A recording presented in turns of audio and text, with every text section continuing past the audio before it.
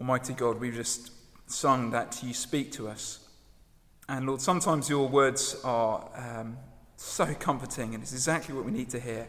Sometimes, Lord, your words are challenging, and we find it harder to sit underneath them. Lord, help us today to believe that grace, your grace does good, that the truth has the power to transform us. And we pray, Lord, that you would give us soft hearts and that we would be willing to change in response to your word. And we ask that in Jesus' name. Amen. Amen.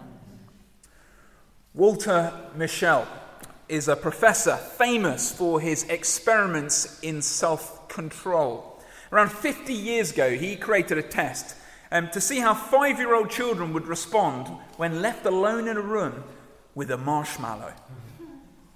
He promised them that if they didn't eat the marshmallow, then at the end of 15 minutes, he would then give them a second marshmallow. And you can imagine some children went for the marshmallow straight away. Others believed in delayed gratification and waited and went for the second one as well. But what was really interesting, you might have heard of that test, what was really interesting was that he then went on to follow those 5-year-old children throughout the rest of their lives. As teenagers, the children who were the most self-controlled, as 5-year-olds, as teenagers, they went on to score highest in their exam results. As adults, they coped better in stressful situations and earned more advanced degrees. Now, as these 5-year-olds are now entering their 50s, they're generally wealthier and generally healthier, having had better jobs. Now, if you're suddenly really, really worried about your children, as I am with my toddler, don't worry. Because Walter Mischel, who's now in his 80s, he's very keen that we don't miss the key point in his findings. He said this in an interview to the New York Times. He said, "Whether you eat the marshmallow, aged 5, is not your destiny. Self-control can be taught." Now, this is very good news for us, isn't it? Because in many and various ways, we each struggle to have self-control. Perhaps it's over our tongues, as we fight not to badmouth our boss or maybe speak ill of our spouse. Maybe we need self-control over our bodies, as we fight addictions to junk food when we feel sad, or maybe it's alcohol, or maybe it's pornography. Maybe we need self-control over our minds, as we fight not to be bitter or cynical with life's duties and disappointments. Self-control, we all know it, is what we need. But the problem is that much of the time it's not what we want. All too often we follow the example of our culture. We choose self-indulgence, don't we? Instead of self-control. We choose freedom over submission. We choose rights over service. In essence, we choose sin over and over again. And really, this was the issue facing the church in Crete, on the island of Crete in Greece. In a culture which celebrates self-indulgence, how can the church learn self-control? Well, look down with me in your Bibles at verse 1. Paul is writing to Titus, his friend and colleague, whom he's left on the island to sort out the churches there. But this is what he commands Titus in verse 1. Chapter 2, verse 1. "You must teach what is in accord with sound doctrine." For Paul, the thing which is going to change the church, the thing which is going to change us, is the teaching of sound, healthy doctrine. Now, in today's passage, Paul doesn't actually unpack any of that doctrine for us. He doesn't give us that gospel of grace. He doesn't tell us about the truth. A bit like those 5-year-olds, you're going to have to wait until next week for that. So you're going to have to learn delayed gratification.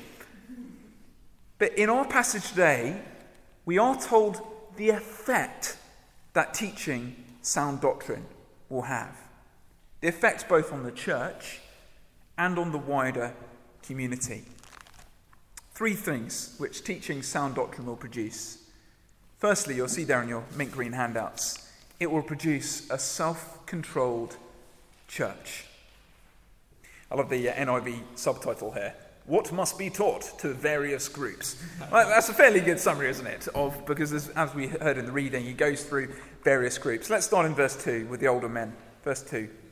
Teach the older men to be temperate, worthy of respect, self-controlled, and sound in faith, in love, and in endurance. Now, we like to think, don't we, that as people get older in life, everyone sort of naturally evolves into being just more and more lovely, more and more nice. Now, I'm sorry to pour water on that myth, but visit any retirement home and you'll see that is not true. If someone has spent 80 years of their life rejecting Jesus, putting the crown on their own head, well, let me tell you, at 80 years old, often they're not very pleasant people to be around. But do you know what? The exact opposite is true of Christians as they get older in life. Because they've had 80 years of the Holy Spirit transforming them, making them more and more like Jesus. Now, Paul is an old man as he writes this. He's an old man. And as an old man, he knows what old men are tempted to be. So he writes here, doesn't he? He wants older men to be temperate rather than grumpy and angry. He wants old men to be full of faith rather than cynical at all the change. He wants old men to be full of endurance rather than tired and giving up on loving and serving others. There aren't many old men here, but that's what we should aspire to be, and that's what we want to follow. In verse 3, he moves on to the older women. Look at verse 3. Likewise, teach the older women to be reverent in the way that they live, not to be slanderers or addicted to much wine, but to teach what is good. Then they can train the younger women to love their husbands and children, to be self-controlled, to be pure, to be busy at home, to be kind, and to be subject to their husbands, so that no one will malign the word of God. Now, around the time that this letter was written, there was something of a proto-feminist movement sweeping the Mediterranean. It was called the New Roman Woman Movement. It encouraged ladies to abandon their positions as wives and mothers in the home, to be sexually liberated and indulge in all of life's pleasures. You know, to lounge around all day, slandering their husbands while sipping Pinot Grigio. Well, in light of this movement, what Paul writes here would have been as controversial to Cretans back then as it perhaps is for us here today. Now, I don't have time to unpack everything here, but Paul assumes here what the rest of the Bible teaches. That men and women, whilst they are absolutely equal in dignity and value and worth, men and women have a different role in the family and in the church family. So out of a love for Jesus, Christian women here will desire to follow the lead of their husbands, to be submissive to them. If they have children, they will desire to sacrificially make them their primary concern. Of course, women can have careers. The rest of the Bible makes that very clear, doesn't it? But they are, it says here, to be busy at home. I take it he says that not because women are tempted to be lazy, but rather because they're tempted to be busy everywhere else but the home. But notice finally, Paul does not call women to be controlled, by their husbands or by the church. No, rather he urges the women themselves to exercise self-control in response to the gospel that they've heard. Now, I'm aware there's so much more I could say here about gender, so much more to say about family roles. So what we'll do after the service, if you don't mind, we might have a bit of Q&A. Maybe you've got loads of questions just thrown up about that. So perhaps you're a single woman and you're thinking, well, what does this mean for me? Well, why don't we have a bit of Q&A after the service and we can thrash through some of these details together. But in verse 6, he moves on to the young men. Look at verse 6. Similarly, encourage the young men to be self-controlled. In everything, set them an example by doing what is good. In your teaching, show integrity, seriousness, and soundness of speech that cannot be condemned, so that those who oppose you may be ashamed, because they have nothing bad to say about us. Social scientists have been noticing something of a phenomenon amongst young men. They call them millennials, don't they? Young men these days. Our culture tells them to just have fun for as long as you possibly can, to have fun while you're young and you're single. And so what do young men do? They end up just screwing around for longer, they end up marrying later, and end up having children later. I was chatting with an employer after church recently.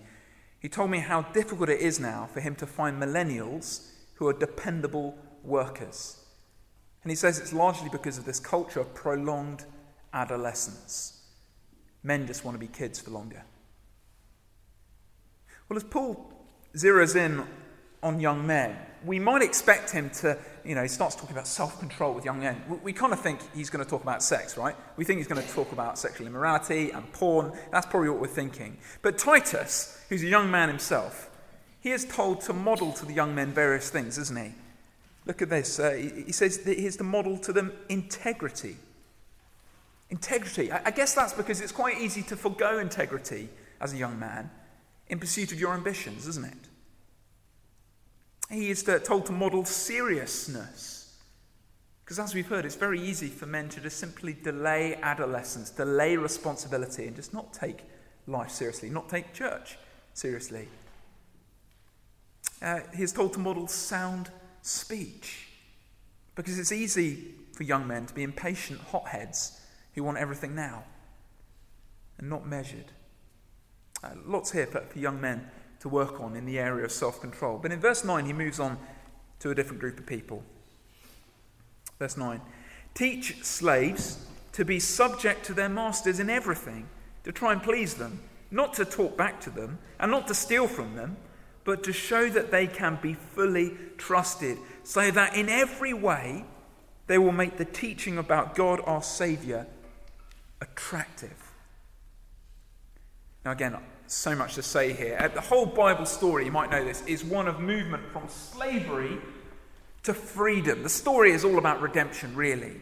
And elsewhere in the New Testament, Paul explicitly condemns slavery. He also encourages slaves, if they're able to legally, to seek their freedom. But here it says it isn't possible to do that. Instead of rising up in violent rebellion against their masters, like many were doing at this point in time, the Spartacus film.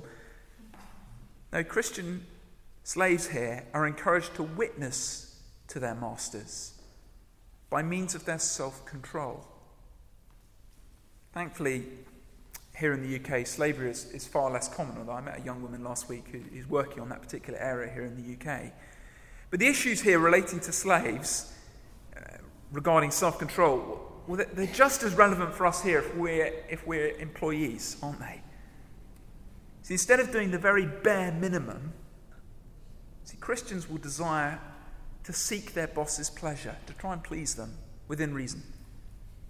Instead of being disrespectful when being told off, perhaps, Christians will just take it on the chin and okay. Instead of pulling sickies or maybe overclaiming on expenses, Christians will be upright and dependable. So if we're to sort of wrap up all we've seen so far, that the teaching of sound doctrine is going to produce a self-controlled church. But let me be absolutely clear, particularly if you're a newcomer here today, self-control is not the good news, okay? That's not what saves us. You might have heard the phrase, don't put the cart before the horse, okay? So horses, cart, the horse, pull the cart, right? If you put the cart in front of the horse, nothing happens, okay? For some inexplicable reason, Paul decided to put the cart before the horse. He gives us lots and lots of commands here about how Christians should live, in particular to being self-controlled. But it's only next week we're going to hear the horse, okay? We're going to hear about grace, the thing which actually pulls us along. So if you're new, you've got to come back next week. You must do that. Because, friends, self-control is not what saves us. Rather, having been saved, Christians will desire to be self-controlled. But as we look over the passage again, I want us to notice a second product of preaching the sound doctrine. And that is, it's going to produce not just a self-controlled church, but also a training church, a training culture within the church. Now, if you're a parent, I'm sure you give a great deal of thought to your children's spiritual development. I know many of us, we read the Bible and we pray with our kids each day. We bring them along to church and we take them along to midweek groups because we want them to have sort of fellowship there, don't we? But of course, our children's spiritual education doesn't begin and end with those formal activities, does it? We also nurture our children through 1,000 ad hoc interactions as we discipline them, as we comfort them, as we celebrate with them, as we share our lives with them. Tim Chester, who wrote this book on Titus, which I recommended to many of us, he wrote this: "Good parenting often responds to unplanned situations, but with a high level of intentionality. We use the events in our children's lives to shape their character and teach the gospel." Now, if that's true of children, and maybe you're not a parent here, maybe you think, well, I don't care about that. But if that's true of children in the home, it is exactly true of Christians in the church. We see in this passage that godliness and self-control aren't just taught in formal settings from the front or in a small group. No, it is also nurtured through personal interactions with one another. Interactions which are intentional for the purpose of becoming more like Christ.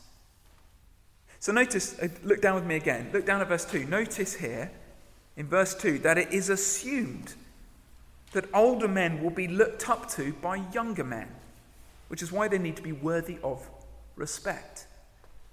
Notice in verse 3 that older women, and not Titus, older women are to teach the younger women. Presumably because it's actually quite hard to love your husbands and children. You need to learn that from someone who's learned it the hard way. And notice in verse 6, Titus is to encourage the young men by setting them an example. So the assumption here throughout this passage is that older Christians will generally be teaching younger Christians. Now we know maturity doesn't always... It's not always directly related to our age, is it? Some of us here came to Christ much later in life. Some of us have sat under sound teaching for not very long at all, so we might feel quite immature. But whatever our age, each of us should be on the lookout for Christians who might disciple us, who might mentor us. Western culture is a bit strange in this regard. We tend to dismiss the old as irrelevant and unimportant. That's why, sadly, so many of us, we throw our parents into old people's homes rather looking out for them ourselves in our own homes. But the Bible teaches what many cultures in the world do, which is to revere our elders. Revere them for their experience and their wisdom. I believe that's the intention behind the ladies' fellowship earlier this month. You might know that in the morning service there's a Monday morning ladies' small group and a Wednesday morning ladies' small group. And one of those groups is largely young mums with babies and toddlers, and the other group is largely older mums with sort of teenage and older children. Unfortunately, there's quite distinct age groups. And so part of the vision behind that ladies' fellowship was to sort of mix it all up a bit. Because in reflection on this passage, we think, we can't separate the ages out. The older women need to be teaching the younger women, and the younger women need to be learning from the older women. What I'd love to see for the evening service here is more and more of the older, more mature Christians stick around instead of sort of slowly migrating to the morning service. Wouldn't it be great if we had more older, mature couples coming here to disciple us, to mentor us as they've gone through things which we're going through already? Well, the other assumption in this passage, notice, is that the church doesn't just meet for 1 hour and a half on a Sunday night, but rather it seems they're actively engaged in one another's lives. They're intentionally responding to unplanned situations in order to shape one another's characters and teach the gospel. Now, I know what you're thinking. You might be thinking, no, Andy's now going to tell us we should all be doing one-to-ones and hang out with each other. I'm way too busy to spend more time holding the hand of a younger Christian all day. I have too much on my plate. Too many other plates are spinning.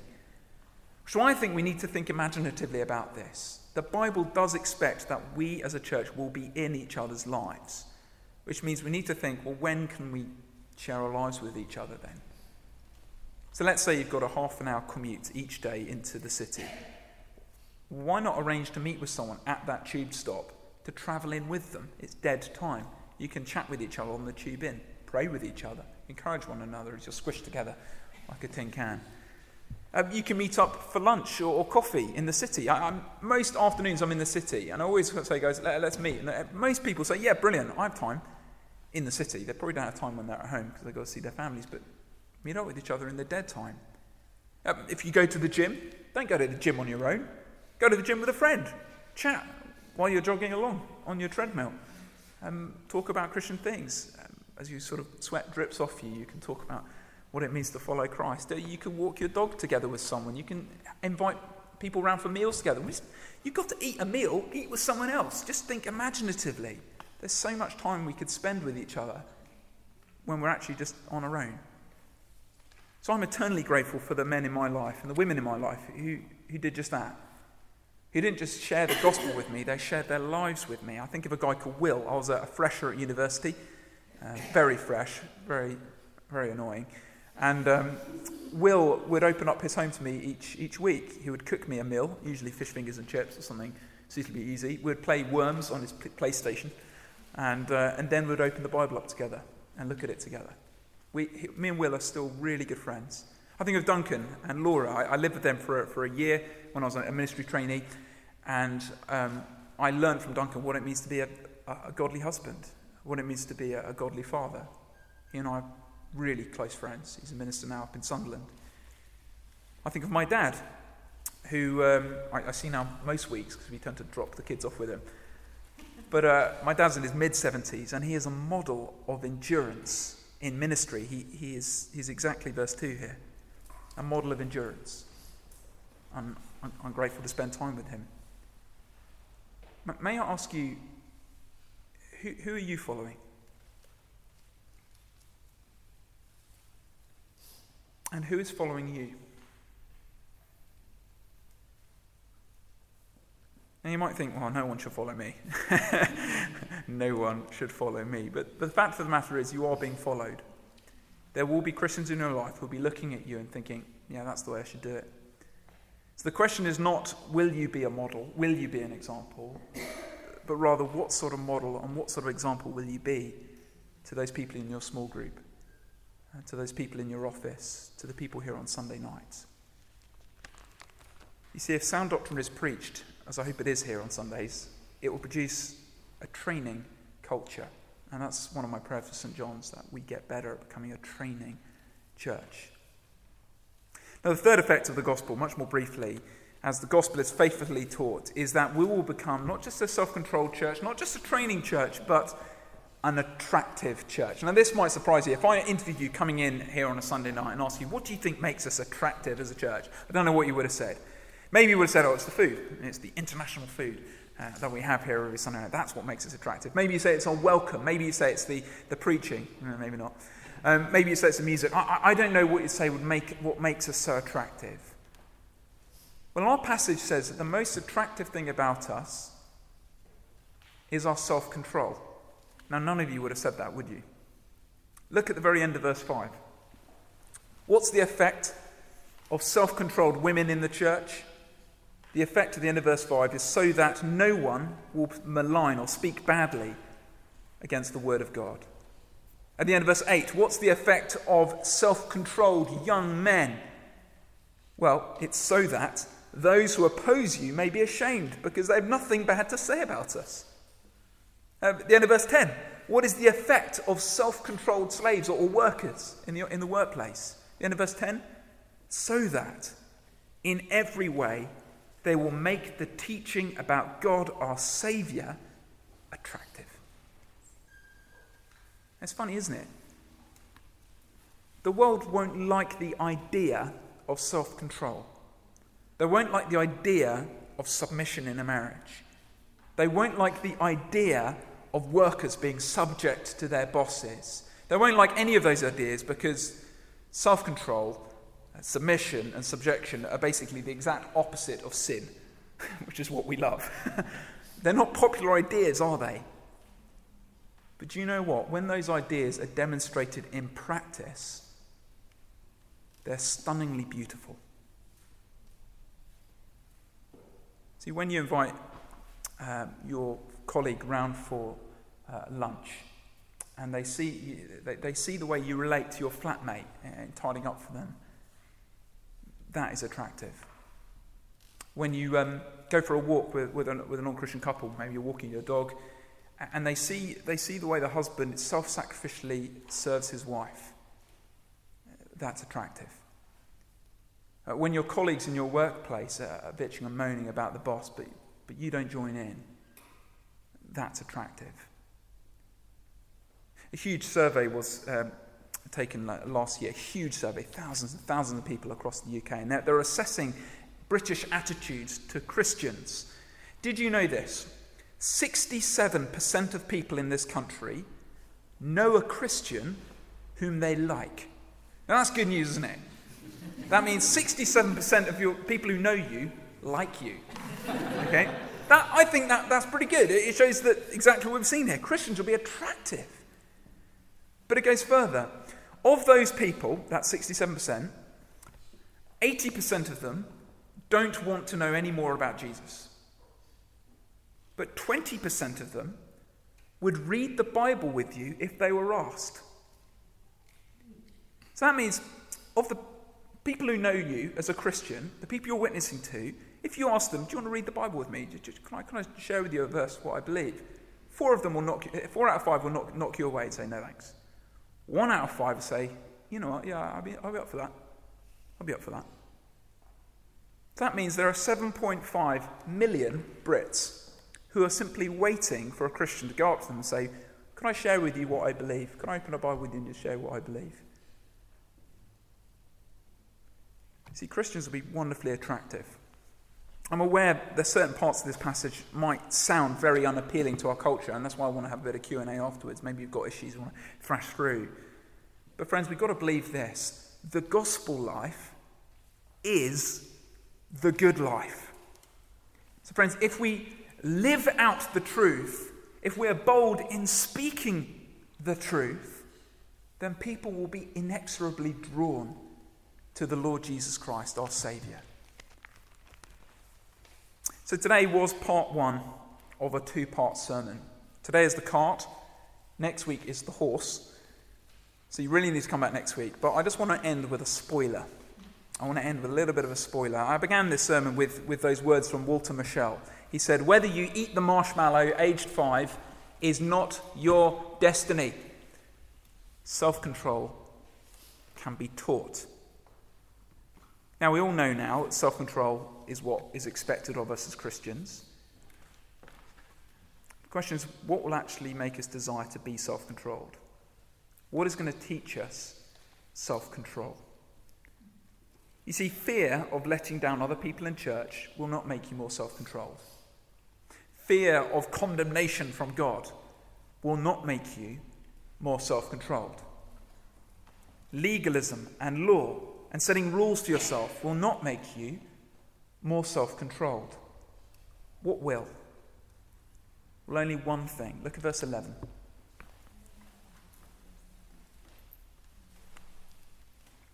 For the grace of God that brings salvation has appeared to all men.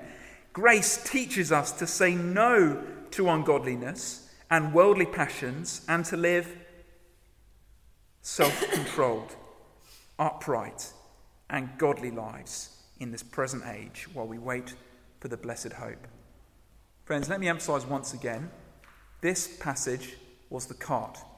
Come back next week for the horse. What I don't want you to think is that self-control saves you. It does not. It cannot save you. Jesus saves you.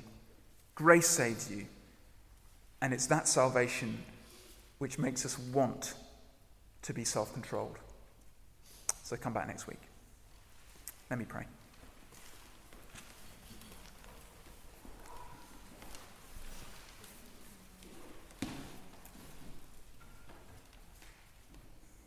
Almighty God, we're all too aware of just how so much of our lives and so many aspects of our lives are out of control. Maybe we self-indulge in things we know we shouldn't. And maybe we're not the the model or example to others perhaps we should be, whether here at church or whether in our offices or workplaces. But Lord, we want to be people of self-control because we want to be like Jesus. So Lord, please, we pray, convict us this week over areas where we need to repent. But more importantly, Lord, would you fix our eyes on grace? Would you fix our eyes on the Lord Jesus Christ? And following his example, would we desire to live self-controlled, upright and godly lives in this present age? And we ask that for his glory. Amen.